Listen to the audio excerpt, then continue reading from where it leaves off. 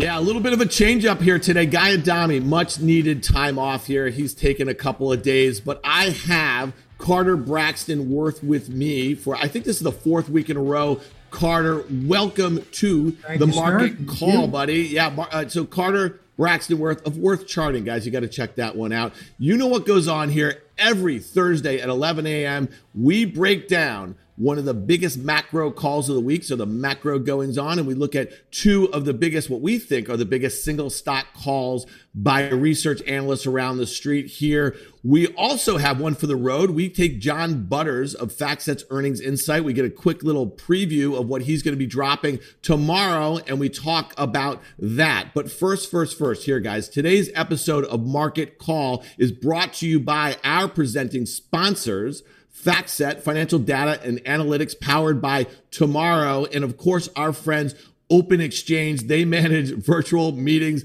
that matter for the top companies around the world.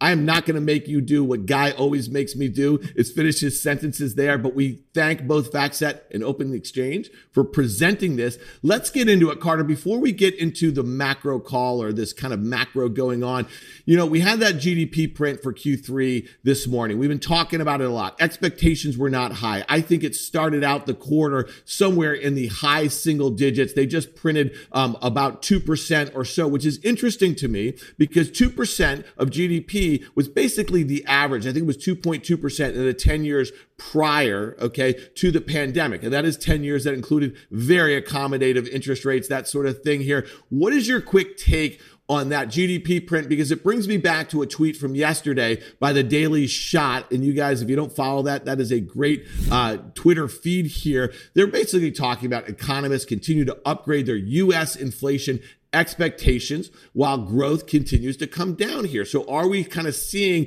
a kind of meeting of these two things? And what does that mean for markets here? I mean, at the end of the day, you know, we can take our messages from so many different areas, but one of the biggest messengers, of course, is the bond market, and real rates are still negative. 10-year yields are stuck at 155, 165, basically stuck, not at the 2 and 3% that consensus would have you believe is coming.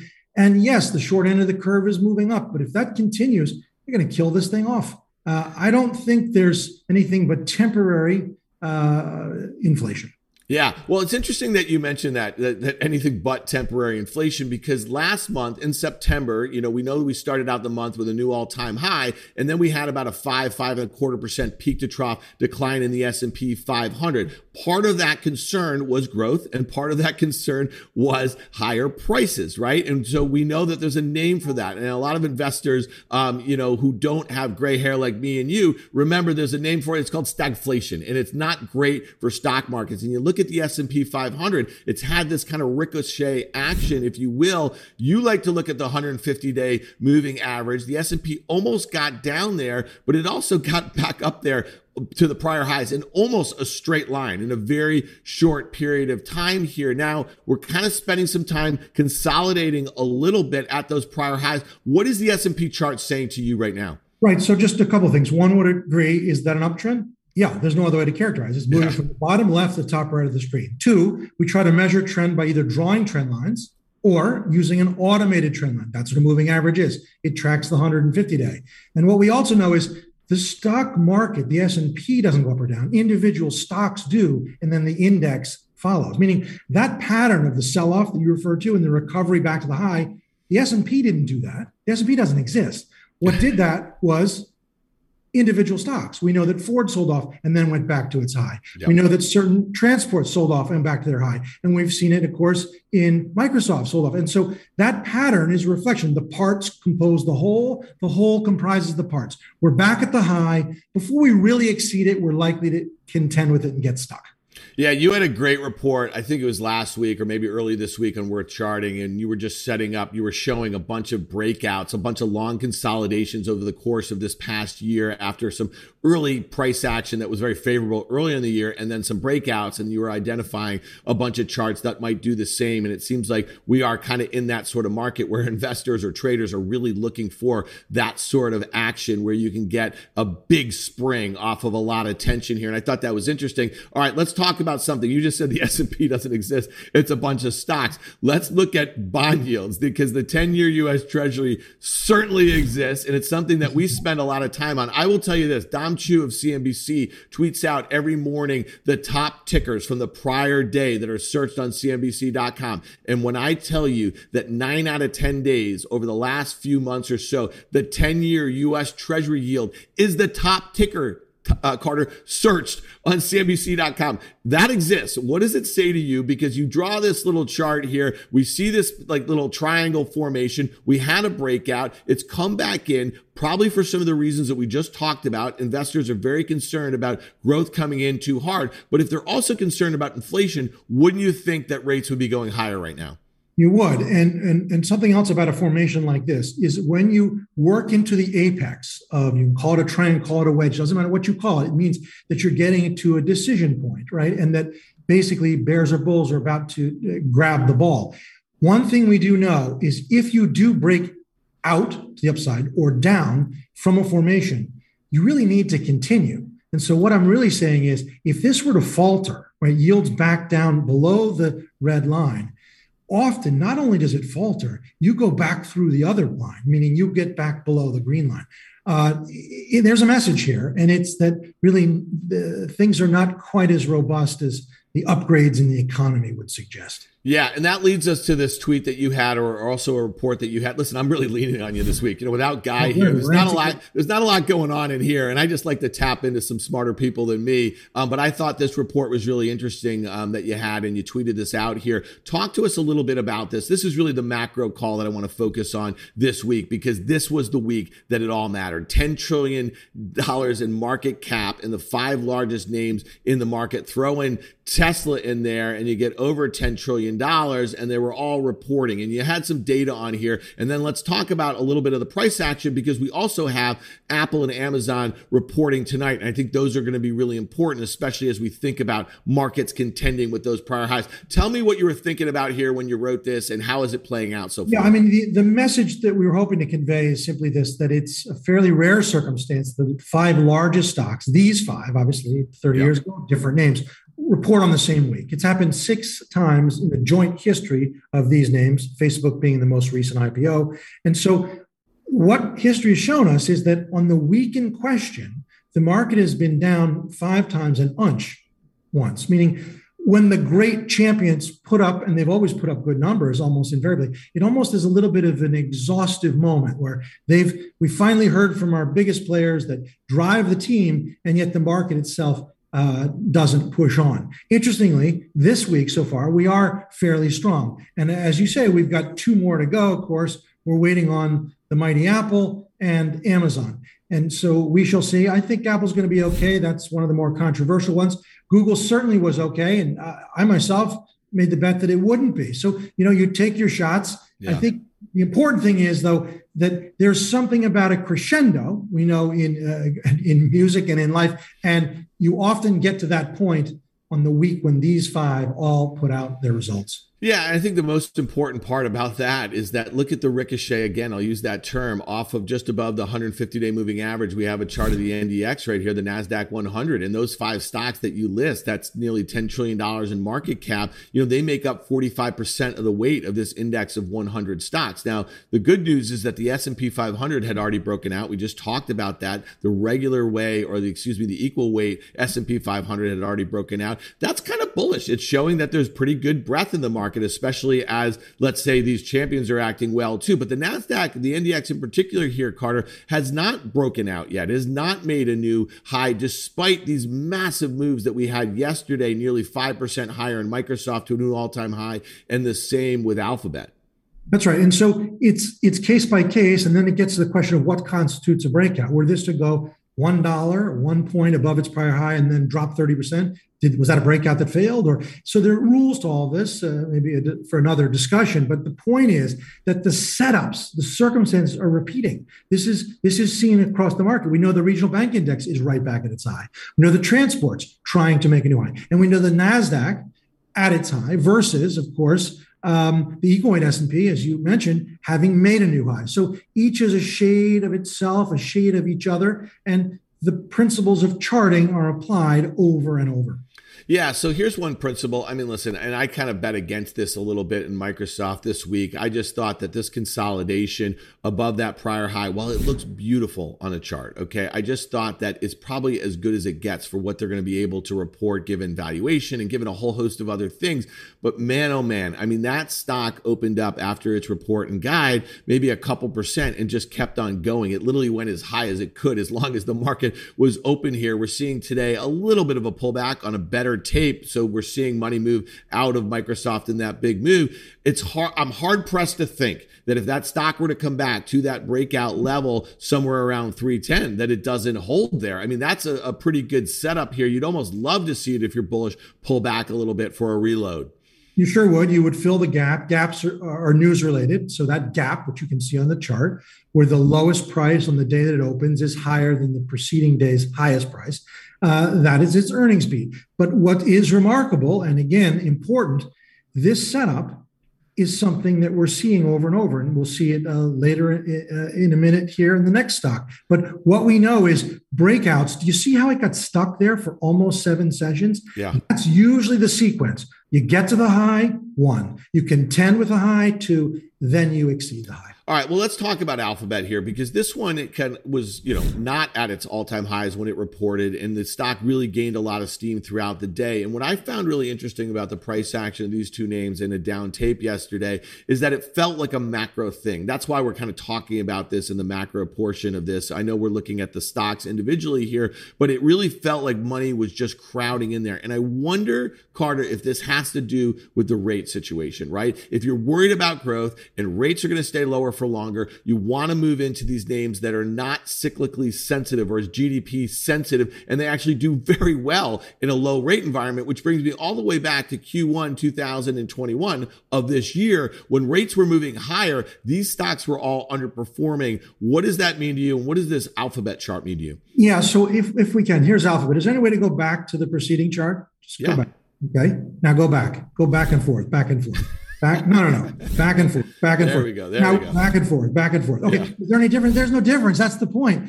The setup's the same way. It doesn't matter what it is. They can make sushi or soda water or sneakers. It's the same phenomenon. It's been going on for hundreds of years. This one, the key point you made is when it had its news, the news got it back to its high and it stopped versus, right, Microsoft, which was at the high, so the news was allowed it to extend.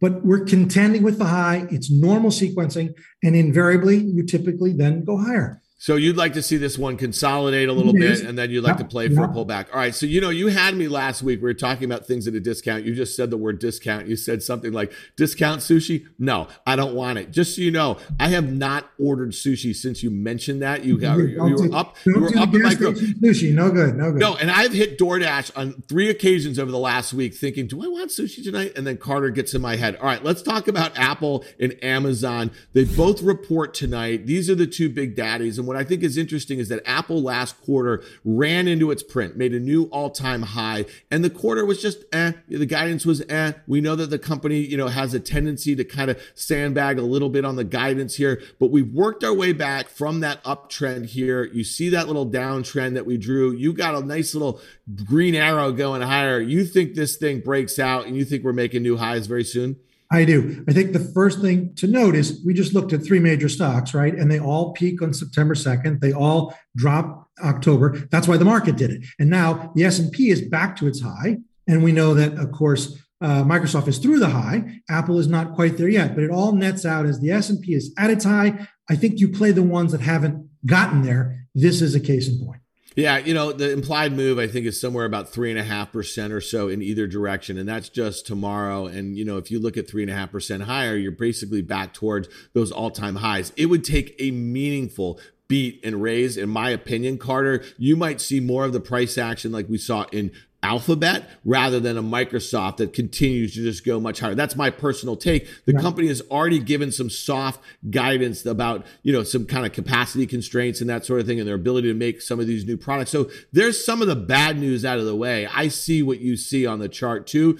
I'm almost inclined to say, I don't think you have to do anything prior to this print because, the trends that are going to emerge over the next couple of quarters are the sorts of things that you don't have to buy for a gap higher or lower or sell for a gap higher or lower. But let's go to this Amazon chart. They report tonight also. This one really interesting because much less constructive overall. You could say that's a head and shouldery sort of top with two right shoulders. I don't know if that even exists. And I know that you like to chastise me all the time when I kind of do a number on your charts here. I see that downtrend that you see. I see the support that it bounced off of down there in and around 3,200 here. This one, though, had a big gap, and I suspect you think it fills in that gap from those Q2 earnings. The Q3 guidance was disappointing, which means expectations were already lower for this quarter. And if they're able to kind of say a bit more constructive things about Q4 and the holiday season, your view is that this thing is breaking out above that downtrend, going back towards those all-time highs.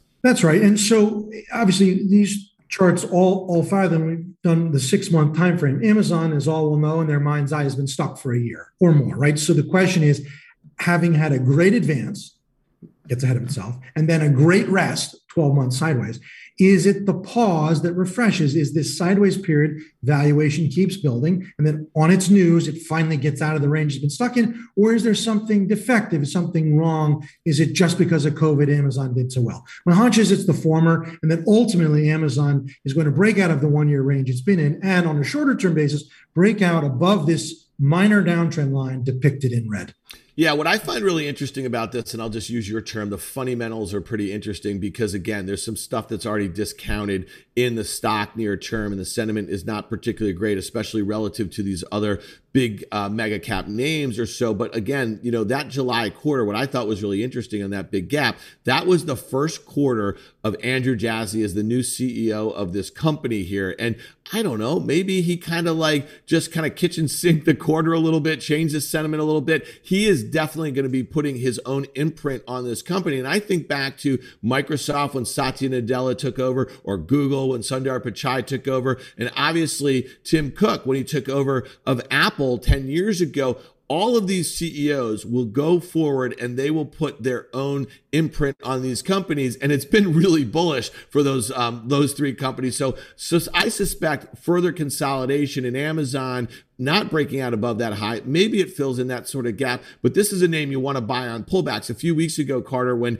the stock was trading around 3,200 on Fast Money, I did what I often do, is put my foot in my mouth. I said 3,000 before 3,400. Well, you know what happened. It went straight to 3,400. I'm largely constructive on the fundamentals here, and I do believe it's a waiting game. So I see what you see near term. I think it sets up pretty good, but I'll just say this. 4% implied move in either direction tomorrow, that gets you back towards just the lows from, just a week and a half ago or something like that. If there was a disappointment and a guide down, it'll be really interesting to take all 5 of these names plus the next one we're going to talk about a week from now and really try to categorize them as a group. You did a great job of putting them in a bucket in the beginning of the week. Let's see what the whole mishmash looks like together. Yeah, the group chart is important. You can make a chart, a line that is equal weighted, 5 names, 20 names, but these 5, I'll put Tesla in 6.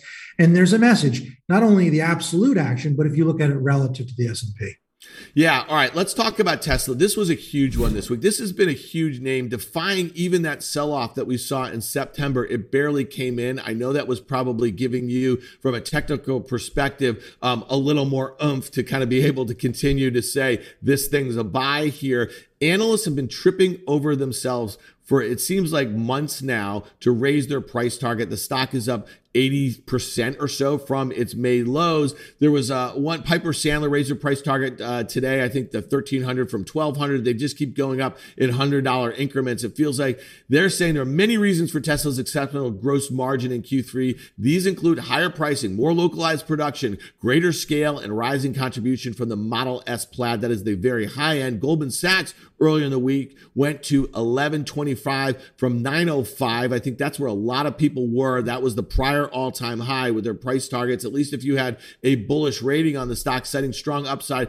potential on the Hertz deal. We're going to talk about the Hertz deal. But in general, analysts are really mixed on this name. There's 18 buys. This is per FactSet, 18 buy ratings or overweight ratings, 11 holds, and 12 sells. So there's still a lot of bearishness from the analyst community. Is that how you get the sort of gaps and the breakouts, the runaway breakouts that we see in this chart right here, Carter? Yeah, I mean, what's important here is, again, notice how the setups are the same, right? A great run up, a great sell off, a return to the level from which you sold off. And then in this instance, to be fair, it didn't really spend much time contending with the former high. It just took off. In terms of an upgrade or downgrade, and this is nobody's fault, this house versus that house, JP Morgan versus Morgan Stanley Goldman. But I mean, if you have a price target of where the stock is and then it jumps like this, of course you have to raise your price target. What are you going to do? You're now behind the eight ball, right? And so here at 1075, my hunch is that a lot has now happened. You had the news-related pop, and I would actually, and this is a perfect instance for either selling calls against a position, or staying long and buying a put, but taking some measures, or a risk reversal, courtesy of Dan Nathan. But the point is, I would do something because everyone knows it's breakout. Everyone's just given their price target move, and now it's probably full. You know what's amazing about that, Carter? You just kind of put a little pitter pat in my heart right there. You and I sat on a desk on Options Action on CNBC for 10 years, and I learned so much about charts from you. So anything that I know about the pictures of the markets, I know from you, and hopefully you learned a little something about that overwriting and the call sales and that sort of thing. But what's interesting about Tesla here, Carter, is also that, the skew towards calls. Usually you'll see, it used to be that people were always paying up for the puts in Tesla, and now they're paying up for the calls. And that says something a little bit about the sentiment. And it also tells you that if you are long the stock and you're looking to kind of reduce some exposure or take in some premium, selling calls does make some sense. Or like you say, sell call and buy put and lock in some of those gains. I will tell you this, and I try to be constructive at times. I have not, because of the price action in this stock in particular. It just seems a bit unhinged from fundamentals. I could be totally wrong on that. But to your point, if this thing were to come back just on general market malaise or whatever you want to call it, back to that 900, you're going to see people reloading like crazy on that one. That would be a gift, and people would likely embrace it with open arms. It's pretty fascinating. $1 trillion auto company. They have low single digits market share globally, and they literally have 80% of the global market cap of autos. Let's talk about this one really quickly before we move on to some single stock calls. Look at this Bitcoin chart. I know you spent some time charting on this. You had some great calls from those highs back in the spring here. The Bitcoin, which is nearly $1.5 trillion in market cap here, has just powered ahead here. It did see some resistance at these recent highs. What's your take here? Have I drawn the lines correctly here? That support level also seems like a gift to the downside, right? Let's talk about the first thing you said was you had a good call in April. That is true. But I stuck with the bearish call in May and June, anticipating a break below those lower lows. Instead, it's come back to life violently. And here's what I would say. This circumstance now is the equal and opposite moment of June and July. Just as that didn't break down, I don't think it's going to break out. In fact, now one could say, what do you mean don't think? It just did. It took out the former high. And that gets to the definition of a breakout. If you go above for a day and then drop 10%, is that a breakout? If you go above for 1%, meaning it's something that's definitive, like the Tesla breakout, inching your head above the prior high and then falling back. That's the kid doing 11, 12 chin-ups. Now he's got his chin up on the bar and he falls to the mat. Do we give him that 12th one, or do you only get 11? That's not a breakout. That is something that's stuck at a former high. Yeah. Do you do your chin-ups like this, or do you do them like this? Well, they're harder like this, as you know. So you could just do one of each and kind of cheat. All right. Let's me and you have a chin-up competition. We'll keep the results to ourselves. Yeah, I just threw that Bitcoin chart in there because I saw a lot of people on the Twitter earlier in the week before that Tesla breakout, kind of saying how similar the charts kind of were. I thought that was kind of interesting. All right, this is kind of related to the Tesla one, and it's also related to your work. This morning Bank of America downgrades Avis. I think they're reading your work at Worth Charting here, and they're just kind of matching some fundamental takes here. This doesn't seem that fundamental of a downgrade. They go from buy to neutral here, citing a less compelling risk reward after a 40% return in just the last month and 345% performance in the stock year to date. What the heck is going on in this car? We know that there was some major weird dislocations because of the pandemic. No one was renting cars. These Hertz and Avis got rid of their fleets. Earlier in this week, we had the news about Hertz supposedly doing a deal with Tesla to buy 100,000 Model 3s here. So this is definitely a really interesting space right now, especially as we're kind of hoping that this pandemic is in the rearview mirror and people start traveling again. Yeah, I mean, look, this has been an epic sort of move. What we know is that Avis is the best performing stock over the past 2 and 3 months in the entire Russell 3000. You're talking about a stock that has essentially doubled from 90 to 180 in a matter of 5, 6, 7 weeks. And of course, it's ahead of itself. I would be doing what the Bank of America analyst did too, which was to downgrade. Now, I've done it a different way from a technical point of view. That was the point of the report earlier in the week, saying it's come too far, too fast. And I think that is indeed what we have. What we do know about something that's a blow-off, if you will, or extended is they can often go higher. Look what lumber did. Look what Moderna did. But they always end the same way. And so we have a great base. We have a huge hockey stick move. And now we're flirting with the lower band of that tight ascending channel. And I think you break here. Yeah, so it's interesting, though, that, the Hertz really got things going earlier in the week with that supposed announcement. I don't know if there's an official announcement yet. I'd love to see Avis do a deal with like a Ford and their EV fleet or something like that. I mean, at the end of the day, the idea that, who wants to own these fleets, especially when you have some of this fits and starts as far as that we had over the last 18 months. But this Hertz chart looks really different. And this is a bit of a meme stock here. So this is one, I think both of them have been a little bit. This one, I think a lot of people are skeptical about, especially given some of the shenanigans around their bankruptcy filings. We saw that in the beginning, in the summer or whatever. But tell me about this one before we move on to our main man, John Butters, one for the road. Well, that's right. This is a new iteration, right? It's like when we look at General Motors now, General Motors has been bankrupt 5 times, right? So we're looking at General Motors, we look at something else. Hertz, this is the new iteration, but those lines I've drawn, they're not random. Even if you took them away, the sell-off just 3-4 days ago, look where it stopped. It stopped at the level from which the breakout took place. After breaking out, now we're back to that level. You can call it a cup and handle. It doesn't matter what you call it.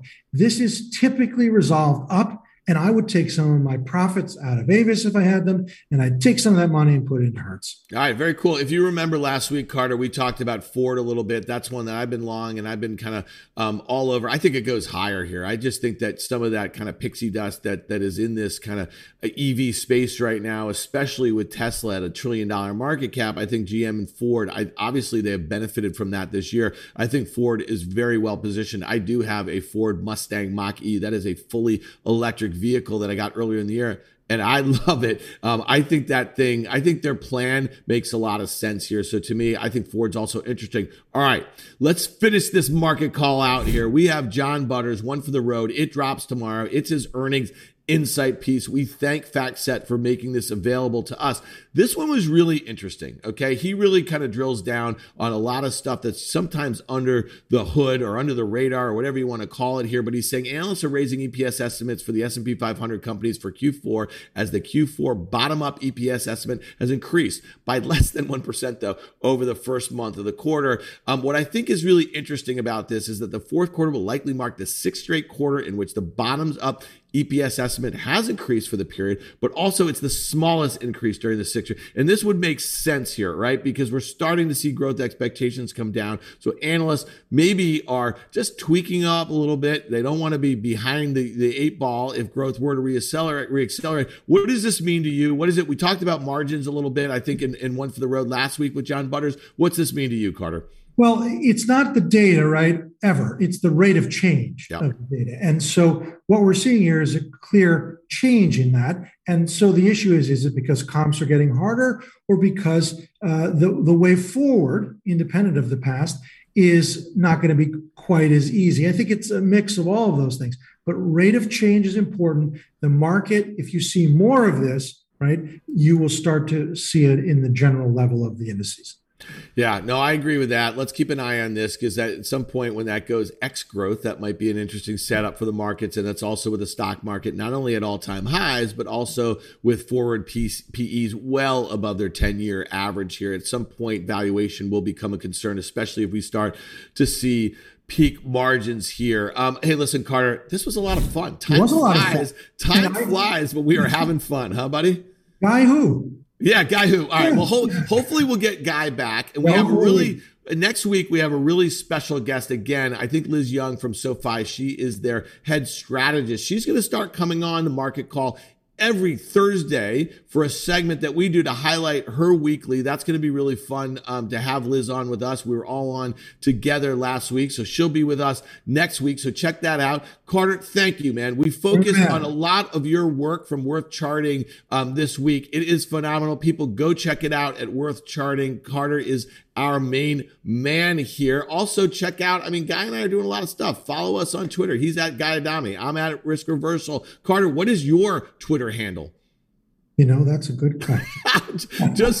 just Google him and it'll come up. Carter Braxton, we're at Twitter. We're Charting. Thank you very much. Listen, man, we got to thank our sponsors. At first, listen, if you like the financial data that we are using in our market call, the charts and all the other stuff about analysts, and obviously John Butters here, check out or subscribe to FactSet's Insight blog. It's insight.factset.com to access more great content like the stuff that we just talked about or we use to put on the market call here. And today's episode of Market Call, as you might have guessed here, was brought to you by our presenting sponsors, as Guy Adami would say, FactSet. They are financial data and analytics powered by tomorrow. And of course, Open Exchange, they make us look so good and sound so good in our charts. Pop to life. They manage virtual meetings that matter for the top companies around the world. Thanks to Mike and Brendan behind the scenes, and obviously Stu. And thanks to Amanda Diaz, our producer. She's a star. We couldn't do it without her. Next week, we're back. We have Liz Young from SoFi. We have Carter Braxton Worth from Worth Charting. And maybe Guy Adami will rejoin us here. So thank you guys all for joining us. We had a lot of fun. We'll see you next week. Goodbye.